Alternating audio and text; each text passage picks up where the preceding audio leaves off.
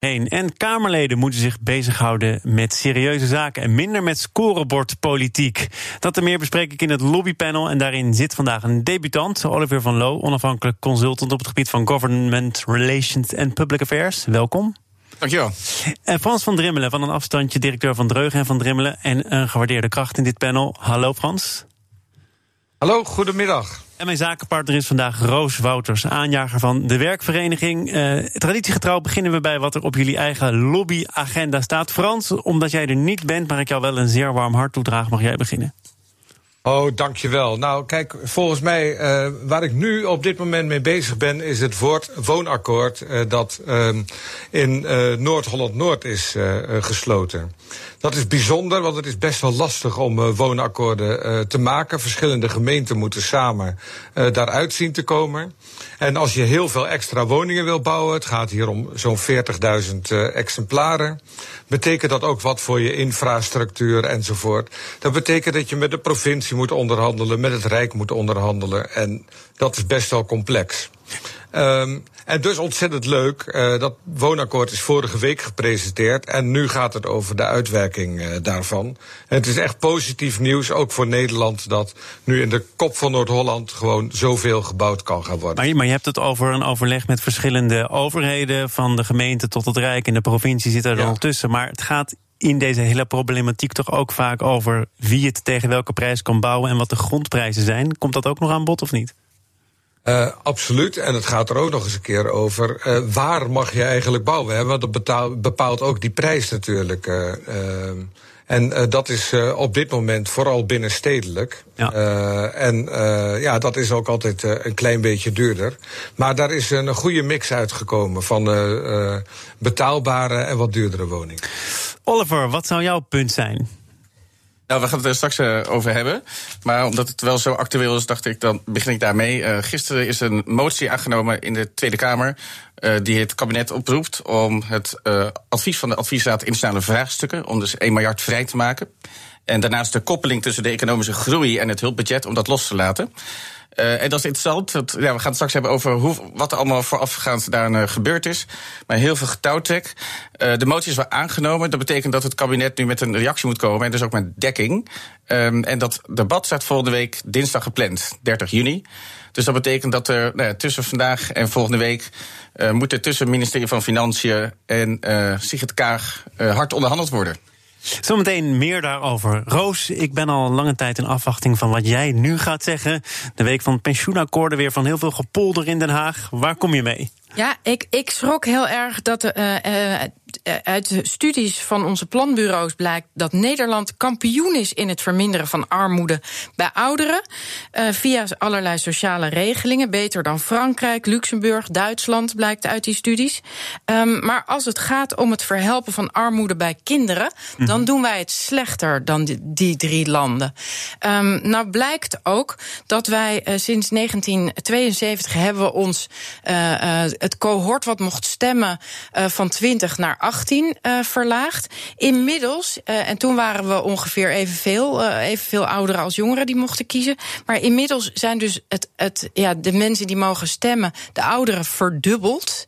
En de jongeren zijn meer dan gehalveerd. Dus het is ook niet zo gek dat op dit moment er vooral gelobbyd wordt voor ouderen. Dat partijprogramma's zich richten op de ouderen. Dat er van alles en nog wat gedaan wordt om de ouderen tevreden te stellen. En ja, daar komt het pensioenakkoord. Zo zie je ook heel duidelijk in het pensioenakkoord. Dat houdt toch vooral rekening met de ouderen die nu op dit moment met pensioen zijn of gaan, dat die niet gekort worden. Maar er zijn allerlei dingen in waardoor je eigenlijk op het moment dat je een keer van baan verandert, onmiddellijk met een pensioengat overblijft. Waardoor de jongeren die dat vaak treft, wordt weer geen rekening mee gehouden. Dus ja, ik wil toch pleiten dat alle mensen die zich nu voor de verkiezingsprogramma's druk gaan schrijven, wat mij betreft richt je op de jongeren, op de modern werkenden, maar ook wat mij betreft verlaag het stemrecht. Dat is volgens mij wat jij hier met veel woorden zegt. Precies, verlaag het naar 16, want dan trekken we het weer een beetje gelijker. Want zo kan het echt niet meer. Frans, volgens mij democraat in hart en nieren, ook actief voor een partij die zegt in de vezels democratisch te zijn, D66? Verlaging van de stemgerechtigde leeftijd? Ja, sympathiek idee. Het enthousiasme druipt er niet vanaf. Sympathiek idee. Of het de oplossing is voor alle wereldproblemen, weet ik niet. Maar kijk, vooral voor zo'n onderwerp als wat Roos nu aansnijdt, lijkt mij dat gewoon een van de prachtige oplossingen. Jongeren nog meer zeggenschap geven. Ja. Oliver, jij stak je hand op, dus ik ben heel benieuwd wat jij wilt toevoegen aan dit gesprek. Ja, ik vind het echt een supergoed voorstel. Vorig jaar heeft de Raad voor Openbaar Bestuur onder leiding van Han Polman, de D66-commissaris van de Koning van Zeeland, dit ook voorgesteld.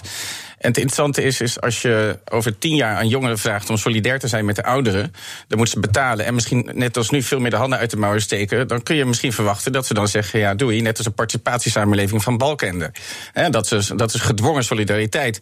Dus als je dat nu doet, door te zeggen, jongeren mogen nu meedoen, en het gaat ongeveer om 7, 8 zetels op termijn, en die overigens, ik had dat vorig jaar een beetje uitgezocht, dat zijn voornamelijk D66 en GroenLinks stemmers die er dan bij komen. Dus ik zou zeggen, maak een sociaal contract, zoals Kim Putters in Veenbrand heeft gezegd. En dan hoef je niet over 10 jaar dat beroep te doen, maar gewoon nu. Laten we doorgaan op het onderwerp dat jij al ter sprake bracht, namelijk een vuist maken tegen het coronavirus. En dat dan op mondiaal niveau met een internationale aanpak. Daar is geld voor nodig. Daar gaat dus ook uiteindelijk minister van Financiën Wopke Hoekstra over. Oliver, jij bent onderdeel van de lobby om dit plan verder te brengen. Kun je eerst even kort het plan nog toelichten? Van de adviesraad initiale vraagstukken? Nou, maar ook met name dat jij volgens mij met experts, met CEO's, met andere betrokkenen ervoor pleit om vanuit Nederland ook mee te doen aan een internationale aanpak en daar budget voor vrij te maken. Waarom is dat belangrijk? Ja, nou, het is een pandemie, dus het heeft een wereldwijde schaal. Wat wij vooralsnog doen is dat nationaal bestrijden. Dat is een soort van een wereldwijde pandemie uit Wuhan in Putten gaan zitten bestrijden. Dat is best wel apart. Maar we krijgen toch ook in Putten de gevolgen? Zeker. Dus, maar laat zeggen, no country is safe until every country is safe. Dus dan moet je ook zorgen dat het wereldwijd wordt aangepakt. En dat is belangrijk voor omdat onze economie is open. Onze volksgezondheid is afhankelijk van de wereldwijde gezondheid. En onze veiligheid ook, als het gaat om instabiele regio's en de gevolgen van migratie. Dus dit moet je echt op wereldwijde schaal aanpakken. En Duitsland heeft daar 3 miljard voor vrijgemaakt, extra middelen. Frankrijk 1,2 miljard herschikt binnen de begroting. Engeland 0,8. En als je dus kijkt naar de omvang van onze economie en van Duitsland, moeten wij dus, dat is 25%, onze economie is 25% van die van Duitsland, moeten wij dus eigenlijk nu 750 miljoen op tafel leggen, de rato van onze economie, om bij te dragen aan die initiale aanpak. En wat is dat dan, de internationale aanpak? Waar gaat dat geld dan naartoe? Nou, dat gaat dus niet alleen naar gezondheidssystemen. Want dat was aanvankelijk wat iedereen zei. Je hebt 50 IC-bedden in Oeganda op een bevolking van 21 miljoen mensen. Nou, dus daar is wel wat nodig. Maar het gaat ook heel veel om voedsel, om schuldenverlichting. Omdat je in heel veel van die economieën is 80% van de economie informeel. Dat betekent als die mensen niet 1 dag niet werken, dan hebben ze de volgende dag gewoon geen eten. En dan gaan ze op reis waar het wel zo is. Dus het is niet alleen gezondheid of mondkapjes, maar het gaat veel breder om humanitaire en sociaal-economische maatregelen. Dan snap ik wel dat Hoekstra zou kunnen zeggen, luister eens, er is een Europese aanpak. Nou, daar heeft hij zich ook over uitgesproken. Het herstelfonds, dat gaat over vele honderden miljarden. Dan is er nog een budget voor ontwikkelingssamenwerking. Waarom zou je dit apart moeten oormerken? Nou, het interessante is, wat mij betreft, is het geen ontwikkelingssamenwerking. Dan gaat de VVD ook niet mee. Niet dat ze zo staan te trappelen overigens. Maar is het echt COVID-19 gerelateerd? En als je wilt voorkomen dat een tweede of derde golf terugkomt naar Europa en dus naar Nederland, en Hoekstra dan weer met steunpakketten moet gaan rondlopen, dan is het gewoon pennywise pound foolish om het nu op een nationale manier, eigenlijk door een rietje, naar een mondiaal probleem te kijken. Frans, ik kijk jou niet aan, ook niet via een rietje, maar wat vind je ervan? Ja. Nou, kijk, de reflex van een aantal partijen in het rechterspectrum is dat elke euro die besteed moet worden aan bestrijding van de pandemie in Nederland gespendeerd moet worden. En volgens mij zouden we met z'n allen moeten zeggen, als je nou zegt dat je die euro's besteedt voor Nederland, dan kan dat ook in het buitenland zijn. Want daar is die euro denk ik ook veel effectiever dan in Nederland zelf. Want we zijn ontzettend internationaal afhankelijk. Ik geef wat dat betreft de indieners van dit voorstel helemaal gelijk. Ja, hebt het ook snel weg, want IC-bedden, daar zouden we meer in moeten investeren. Medicijnontwikkeling zouden we naar eigen land moeten brengen.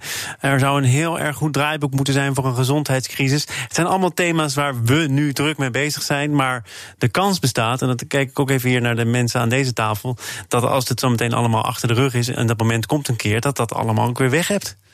Roos? Ja, nou ja, ik denk dat het heel belangrijk is dat we nu met elkaar solidair zijn en dat we dat daarom ook nu aanpakken. Want inderdaad, op het moment dat we vergeten hoe belangrijk het is voor onszelf, dat we daardoor ook lakser worden en daarmee het probleem met een boemerang terug gaan krijgen als we niet investeren in het probleem mondiaal op te lossen. En hoe liggen dan op dit moment de kaarten op tafel? Want Wopke Hoekstra heeft zich in Europa al niet populair gemaakt. Maakt onderdeel uit van wat sommige critici zeggen, de vrekkige vier. Dan gaat het nu over ook nog weer budget voor een internationale aanpak. Oliver, wat betekent dat voor de kansen van dit voorstel? Ja, wat ik begrijp is dat hij iets van 8 miljard aan claims op zijn bureau heeft liggen. Uit algemene middelen. Dus dat betekent, als het CDA die dit advies heeft aangevraagd, als zij dat echt willen, dan moeten zij met hun minister aan tafel gaan.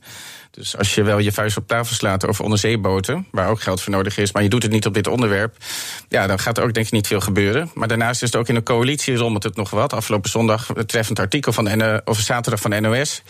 D66 die doet alsof Hugo de Jonge Viktor Orbán is geworden met zijn noodwet. Dan heb je Lelystad, zegt de ChristenUnie opeens tijdens de wedstrijd gaat er niet van komen. VVD heeft natuurlijk helemaal in de kramp. Dan heb je nog het stikstofdossier en heb je nog de Nertser. Dus ik zou zeggen, zoom even uit. Want je gaat geïsoleerd op dit dossier, ga je niet tot overeenstemming komen. Maar wel als je zegt, oké, laten we nu even uitzoomen en al die dossiers even in oogschouw nemen en dan een aantal afspraken maken. Ik weet dat je. Maar wat bedoel je met uitzoomen? Want over dit voorstel wordt verschillend gedacht. Dus dit is eigenlijk een idee dat in dat rijtje past van dossiers waar die partijen verschillend over denken.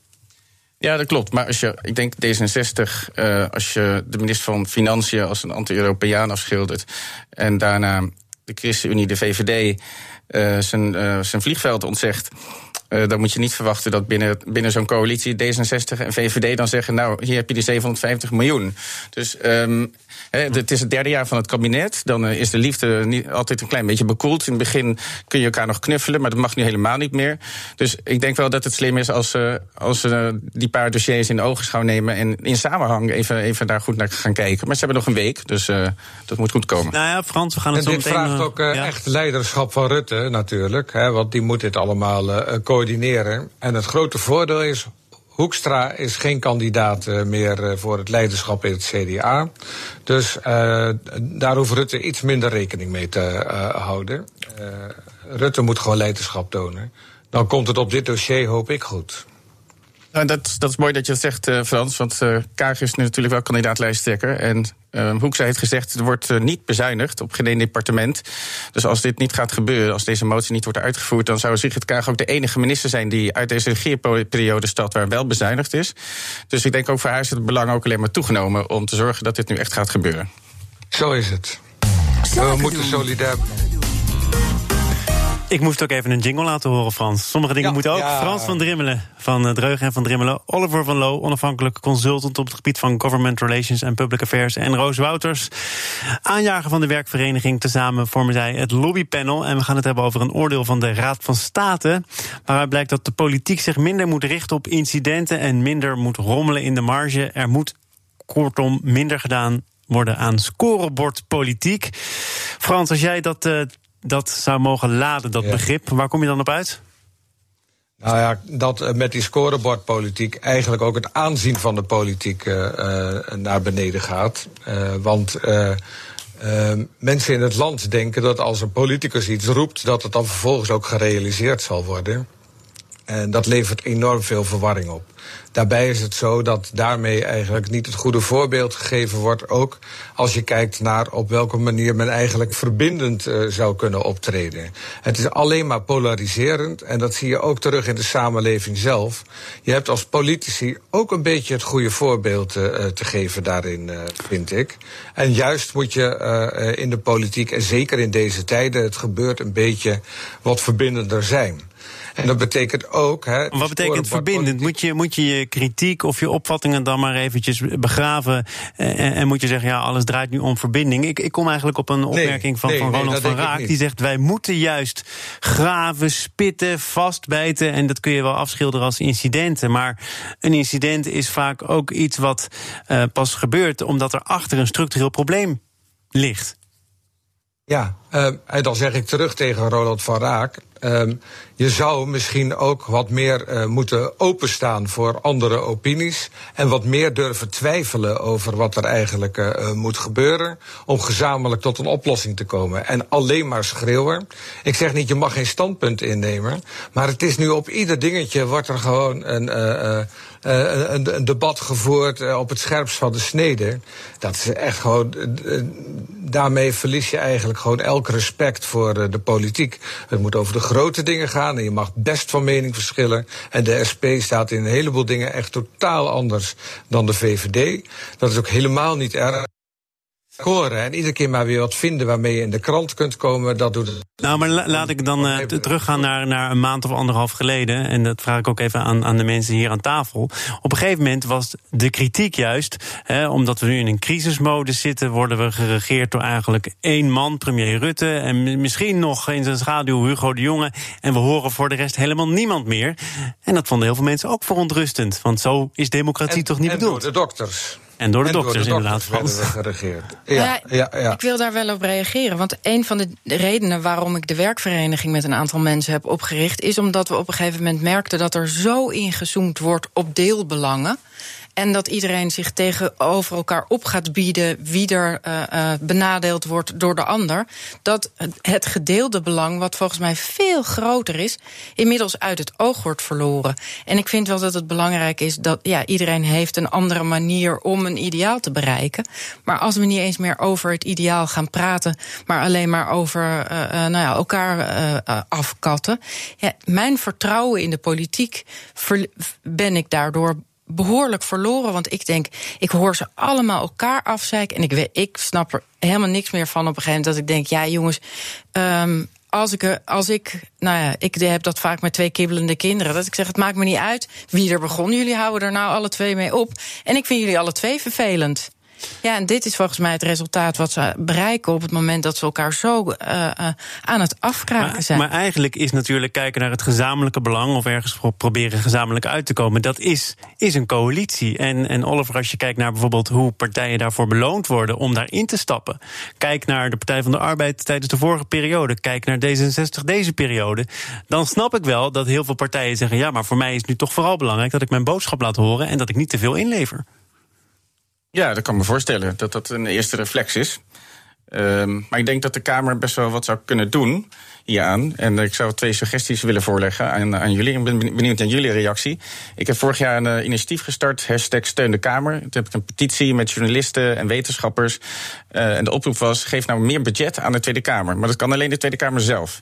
Nou, dat is gelukt. Rob Jetten heeft toen voor een motie en amendement gezorgd, 10 miljoen. Dus ze kunnen er allemaal een 0,6 medewerker erbij krijgen. Daar bedankt de Kees van Stijmer later nog voor. Nou, fantastisch dat ze dat hebben. Maar als je kijkt in de VS heb je 12, 13, 14 mensen ondersteuning. En dan kun je ook echt eigen onderzoek doen. Kun je eigen agenda opstellen. Dan kun je met eigen voorstellen komen. En dan ben je niet afhankelijk van een minister met 1400 medewerkers om met een reactie op jouw initiatief te komen. Dat is 1. Maar in welk opzicht zou dat scorebordpolitiek, om die term te gebruiken, verminderen? Want juist als er eigen onderzoek aan ten grondslag ligt, zullen Kamerleden juist zeggen, ja, maar luister eens, ik heb het onderzocht. Ik sta hiervoor. Nou, in ieder geval hebben ze dan... Kijk, als je merkt dat een Kamerlid soms 3 minuten over een onderwerp kan praten, Of je kan er gewoon een uur lang boven de stof over spreken, is toch wel een groot verschil. Dus als je echt capaciteit hebt om zelf met voorstellen te komen, dan hoef je ook niet steeds te reageren op incidenten. En dan kun je dus echt de grotere trends, die onderstromen, die kun je dan, als je die vaststelt, dan kun je zeggen, nou, over deze 3 trends, de grote trends, daar ga ik me niet om bekommeren. Het tweede, misschien dan in één keer een reactie van de collega's, is dat ik me afvraag waarom de Raad voor Openbaar Bestuur, de WER, de PBL, et cetera, het zijn allemaal adviesorganen van het kabinet. Ik zou zeggen, dat werkprogramma van al die raden wordt eind van het jaar vastgesteld. Geeft de Kamer nou het recht om ook een aantal suggesties aan te dragen voor de WER, voor de PBL, voor et cetera, om te zeggen, nou, dit zijn interessante onderwerpen, maar het kost ons veel te veel tijd. Zo'n POCOP, over de financiering van moskeeën, die Kamerleden in die POCOP, je kon ze gewoon 7 maanden niet bereiken. Vond ik ook wel weer erg. Wat is een POCOP? Dat was de parlementaire ondervragencommissie, financiering. Okay. Heel goed. Sorry, excuus, ja. Dus zo gaat dat, zo ontstaat een afstand. Ja, dat is waar. Maar dat zou een tweede manier kunnen zijn, dat Kamerleden of de Kamer zou kunnen zeggen, nou, WER, dit zijn 3 onderwerpen, zouden jullie dat willen opnemen in jullie werkprogramma voor 2021? Ja, als dat garandeert dat we stoppen met elkaar napapegaaien en echt, soms verbaas ik me over de feitenvrije argumenten die heen en weer gaan, zoals ik geloof dat Borslap ermee kwam, maar vervolgens werd het echt door iedereen herhaald dat de zorgmedewerker of de medewerker in het onderwijs op vrijdag ontslag nam om op maandag als ZZP'er terug te komen. Ik heb dat zo vaak gehoord, en ook dat ZZP'ers minder belasting betalen, en ik weet niet wat voor onzin allemaal. Er zijn allerlei onderzoeken waaruit blijkt dat het anders is, maar kennelijk hebben de Kamerleden geen tijd om die onderzoeken te lezen. Maar papegaaien ze wel gewoon de vakbondsmensen na die het heel goed uitkomt om iets in een kwaad daglicht te zetten. Frans, deze 2 suggesties? Hier krijgen we natuurlijk iets. Ja, maar volgens mij gaat dat de oplossing niet bieden. Want het hele politieke spel is ook echt veel sneller geworden in de afgelopen jaren. 10 jaar geleden hadden we op deze manier het gesprek nog niet.